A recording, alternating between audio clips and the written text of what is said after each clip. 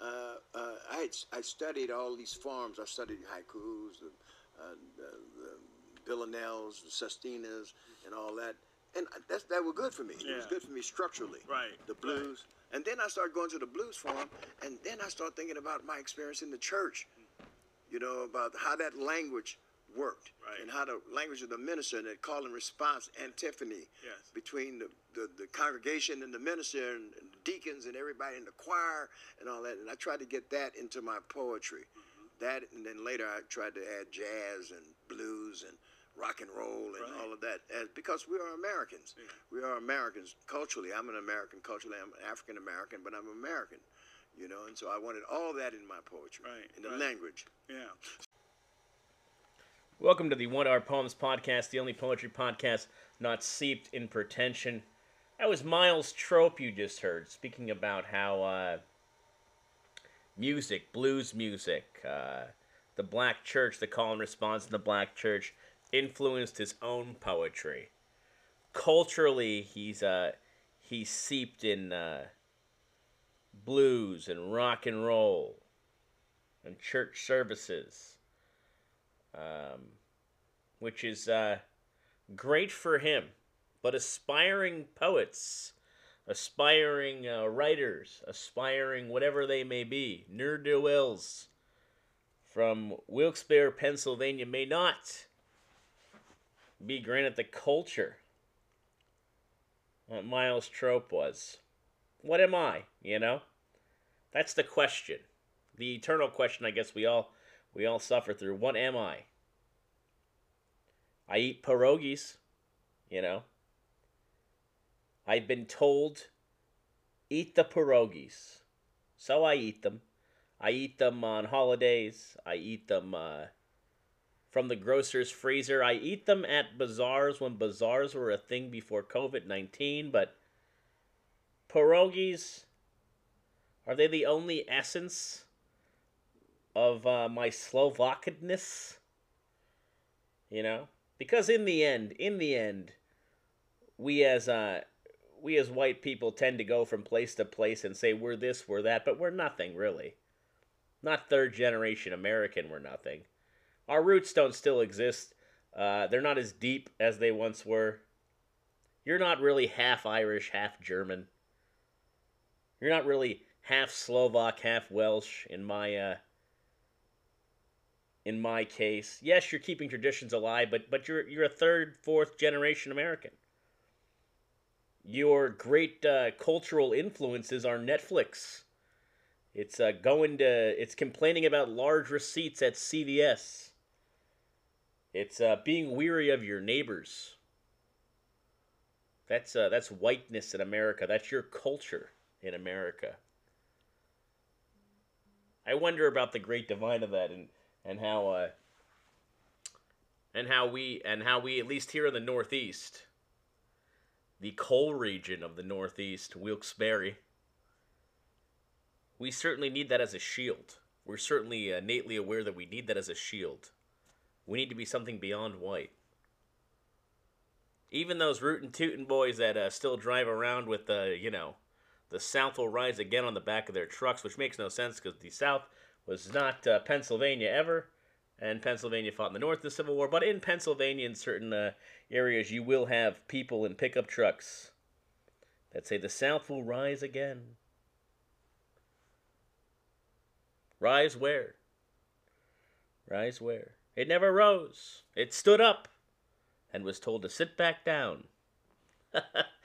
Oh, Lordy. That's a whole other thing. That's just thinking about growing up, thinking about these hicks I went to school with, Had toothpicks in their mouths, spit chew in Mountain Dew bottles, waxed philosophical on Merle Haggard and their pickup trucks. There's a whole deafening diseased region of Pennsylvania where I come from. When we come back, a little where Miles Troupe came from, his opinions and his poems, and further thoughts. Stay tuned. Welcome back. I was just thinking about how my I'm an acquaintance with this fella who puts on an accent and wears a belt and wears a camo hat and drives a big truck. And he is so much aesthetically the Appalachia uh, character caricature. Can we ever say that word? Caricature. You know what I'm saying. He's so much of that I almost shit when I heard he ate sushi. Do you know what I mean? It's like you're not just that. You're also eating sushi. I guess there's dimensions to everybody. You know, I had a friend, Father Fine. Um, he was very rootin' tootin' himself. But then he told me about Vino's Hoagies, which is a hoagie here in Wilkes-Barre where they split the bread in three, tomatoes and lettuce in one compartment, ham, capicola, everything else in the other, or gabagool for my Philadelphia listeners. Gabagool, get the gabagool. One time, this is a true story. I know I'm going all over. We're gonna get to Miles Troupe, I swear. But I was in a deli in Philadelphia, and I was ordering a hoagie, and I never had heard capicola be called gabagool in my life. So I'm nervous because if you go into a deli in Philadelphia, the guy is just in like almost like a white paper attire. Like he's wearing white cotton, and the rest of him he's just wearing pieces of paper. You know, like a paper bib, a paper hat. He's got paper gloves on. You know the fella. But you go into these little havens, and you're scared out of your mind because you're like, well, maybe he's connected to the mafia. Maybe he's a third generation garbage man who's moonlighting as a deli worker, and he says something to you like, "What do you want, gabagool? You want the gabagool?" And you think to yourself, "What? What is he saying? Is that gibberish?" He sounds like one of the Muppet Babies, you know. Gabagool, you want gabagool? So I just said, "Sure. Put it all on there." He goes, "Everything." I said, "Yeah, put everything on there. Thank you. Gabagool included, you know." So he loads it up with gabagool, and I'm still so nervous. I'm sweating. I get to the end, and I'm ready to pay, and he says, "What do you want, a Sprite? You want a Sprite?" So I said, "Sure, I'll have the Sprite." Not given any options. Maybe he had a palate and he knew it paired nice with the Hogue. That's better, right? Talking about hoagies, sandwiches, that's better than talking about some kind of oppressed emotions I have about going to school with a gaggle of racist, certainly. Miles Troupe. Miles Troupe. I keep saying Miles Troupe. It's Quincy Troupe. Holy hell, we're off to a rocky start here, aren't we, folks? Quincy Troupe, who's famous for writing the Miles Davis biography, Miles and Me. Quincy Thomas Troupe Jr. is an American poet, editor, journalist, and professor emeritus at the University of California, San Diego, in La Jolla, California. He is best known as the biographer of Miles Davis, the jazz musician. You see why I'm getting Miles? I keep calling him Miles Troupe. Troupe is the son of baseball catcher Quincy Troupe, who added the second P to the family name while playing in Mexico to accommodate the Spanish pronunciation, Troupe. As a teenager in 1955, he recalled hearing Miles Davis at a St. Louis, Missouri fish joint, where some fellow patrons identified the 78 RPM jukebox record as Donna, which was Davis's first recorded composition. The record is most likely to have been the Charlie Parker Quintet session recorded for Savoy Records May 8, 1947. In his book, Miles and Me, he recalls the experience. When I left that joint that afternoon, I felt as though I had undergone a secret initiation, a rite of passage, one that would separate me forever from the rest of the students at Beaumont High School, to which I had just transferred. The school was overwhelmingly white, and the students there were squared to the bone. To my way of thinking, hardly anyone had any sense of style. As a young man, Troupe was athletic and attended Grambling State University on a basketball scholarship. After his first year, he quit and subsequently joined the United States Army, where he was stationed in France and playing on the Army basketball team. While in France, he had a chance encounter with noted French existentialist philosopher Jean-Paul Sartre, who recommended that Troupe try his hand at poetry. Could you imagine? No one's ever told me to do anything. You know? People say to me, "Oh my God, you're still writing?" And here Jean-Paul Sartre comes up to Troupe and he says, "You want to try your hand? You know, you should try your hand at poetry." Jean-Paul Sartre. When he returned to civilian life, Troupe moved to Los Angeles, where he became a regular presence at the Watts Writers Workshop and began working in a more jazz-based style. And you'll hear this when we hear the poem. He actually always has bongos or a bassist or some sort of jazz music kind of happening as he reads his poetry, it makes for something. He was on a tour with the Watts group when he first began his academic life as a teacher. He teaches all over, and it was at this point in his life where he became interested in the Black Power movement, Black Arts movement, the Civil Rights movement, and through a Troupe met many individuals involved in other cities, doing the sort of same thing, including James Baldwin. According to the Poetry Foundation, his work is associated with the Black Arts movement. Through the 70s, Troupe lives in New York, teaching at the College of Staten Island, and he's performing on the poetry circuit, performing alone or in groups around the country. In 1985, Spin magazine hired Troupe to write an exclusive 2-part interview with Miles Davis, which then leads to the Miles Davis biography, which then led to me, 45 years later, calling Quincy Troupe Miles Troupe. His Miles biography is published in 1990 and it wins the American Book Award. Some controversy, he's going to be appointed the California Poet Laureate, but then a background check sees that he never actually graduated from college because he went to the Army. So he resigns from that to not embarrass the governor who's appointing him. He moves back to New York City then. He's also the one who collaborated on The Pursuit of Happiness and gave Will Smith a juicy role, you know. He currently lives in New York City with his wife, Margaret. So here is his poem, which I think is pretty damn cool. It's called Poem for My Father. This is live from 2005, and it's Quincy Troupe.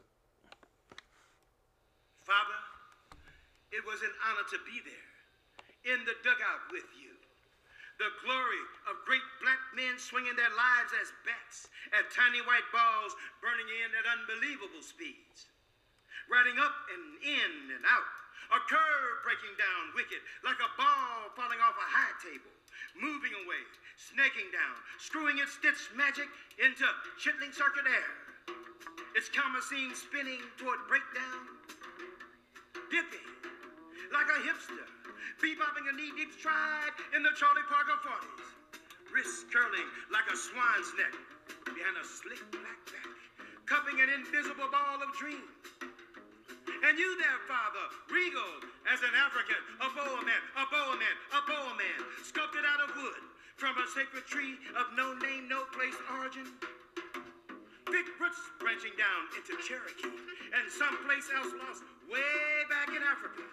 The sap running dry crossing from North Carolina into Georgia. Inside grandmother Mary's womb, who was your mother and had you there in the bottoms of that red soil. Ink blotted news gone now into blood and bone graves of American blues. Sponging, rococo, sponging rococo. Truth long gone as dinosaurs. The Agent Orange landscape of former names, absent of African polysyllables. Dry husk continents there now in their place. Names flat as polluted rivers. And that guitar string smile, always sticking across some virulent American redneck's face. Scorching like atomic heat, mushrooming over Nagasaki and Hiroshima.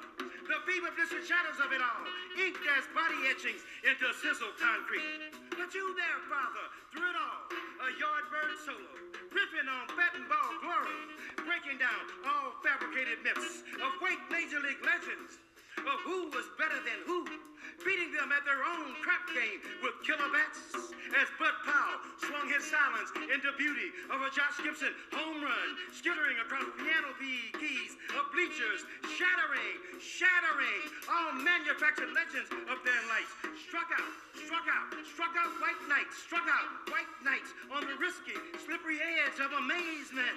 Oh, the miraculous truth slipping through, steeped and disguised in the blues.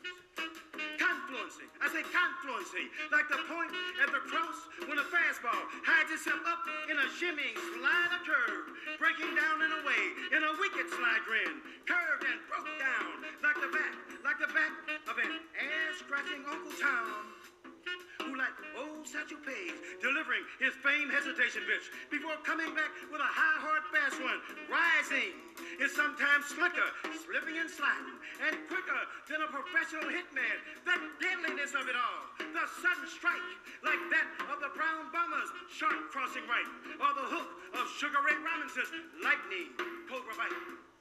And you there, Father, through it all, yes, catching rhythms of China Pozo balls, drumming, like Cuban, drumming, like Cuban conga beats into your catcher's mitt, drumming like Cuban conga beats into your catcher's mitt.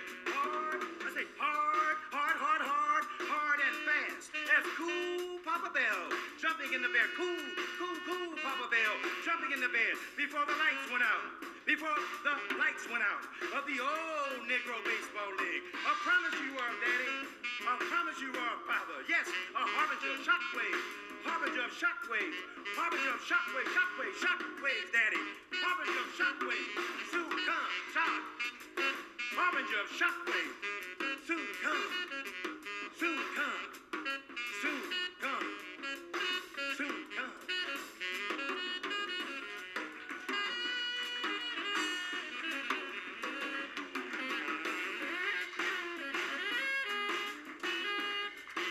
How about that, huh? How about that? That's something I couldn't write. That's what I'm talking about. When your background's just eating pierogies, you're not gonna get that. When you're saying more butter, more onion, how about 10 more pierogies? You're not gonna be able to hit that. When we come back, a poem by me. You know, my plans on this whole episode was to tap into my feelings on jazz and how jazz influenced my own life, and I'm a big fan of jazz music, but I failed you miserably. I realized, I look back, what was I talking about, right? Here's my poem, Hello Down There. Hello down there. Can you hear me? It's me. Up here. Oh, God. Hello down there. Can't you hear me? Can't you see me? Oh, no. I'm a ghost. I've been a ghost for some time, I think, because I'm sort of used to floating and sitting up here on a cloud. Hello down there. Remember me? Remember me at all? God, I hope someone remembers me. I'm a ghost. I've been a ghost some time, I think, because I'm sort of used to floating and sitting up here. Oh no. I left the toaster plugged in, my toast inside. I float across a city to see my home in flames. I guess I haven't been a ghost that long. I guess I'm new to being a ghost. I'm so confused. Is this death? That's my poem, Hello Down There, about a ghost who burnt his toast. I should have used that in the freaking poem, Ghost and Toast. That's a sweet rhyme. Okay, all my ghosters who use toasters. Until next time, peace and love, Beef Jackie.